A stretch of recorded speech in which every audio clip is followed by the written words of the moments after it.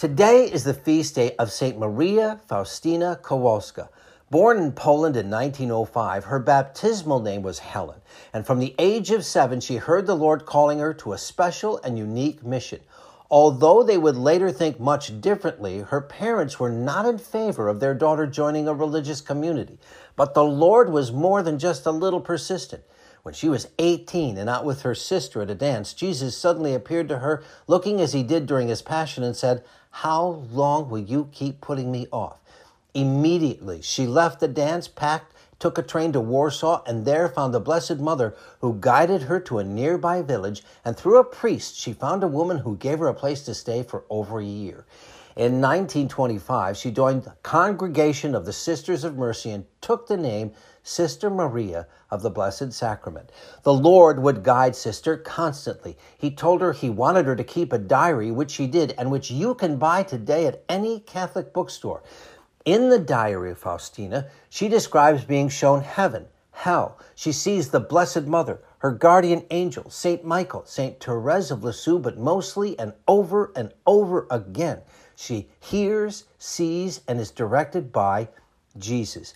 In 1930, she was sent to Prague after the first signs of an illness that would later be diagnosed as tuberculosis. And there, Jesus appears to her and says, "Paint an image according to the pattern which you see with the signature, Jesus, I trust in you."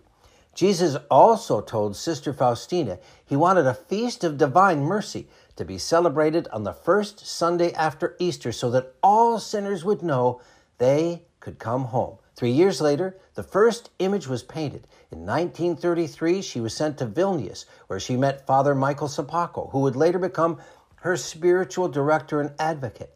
On Good Friday, 1935, Jesus told St. Faustina the image of divine mercy should be publicly honored, and it was on the first Sunday after Easter. In September of 1935, Jesus gave Sister a new prayer, the Chaplet of Mercy, and told her that he wanted this prayer said at the bedside of someone dying, and he would defend them.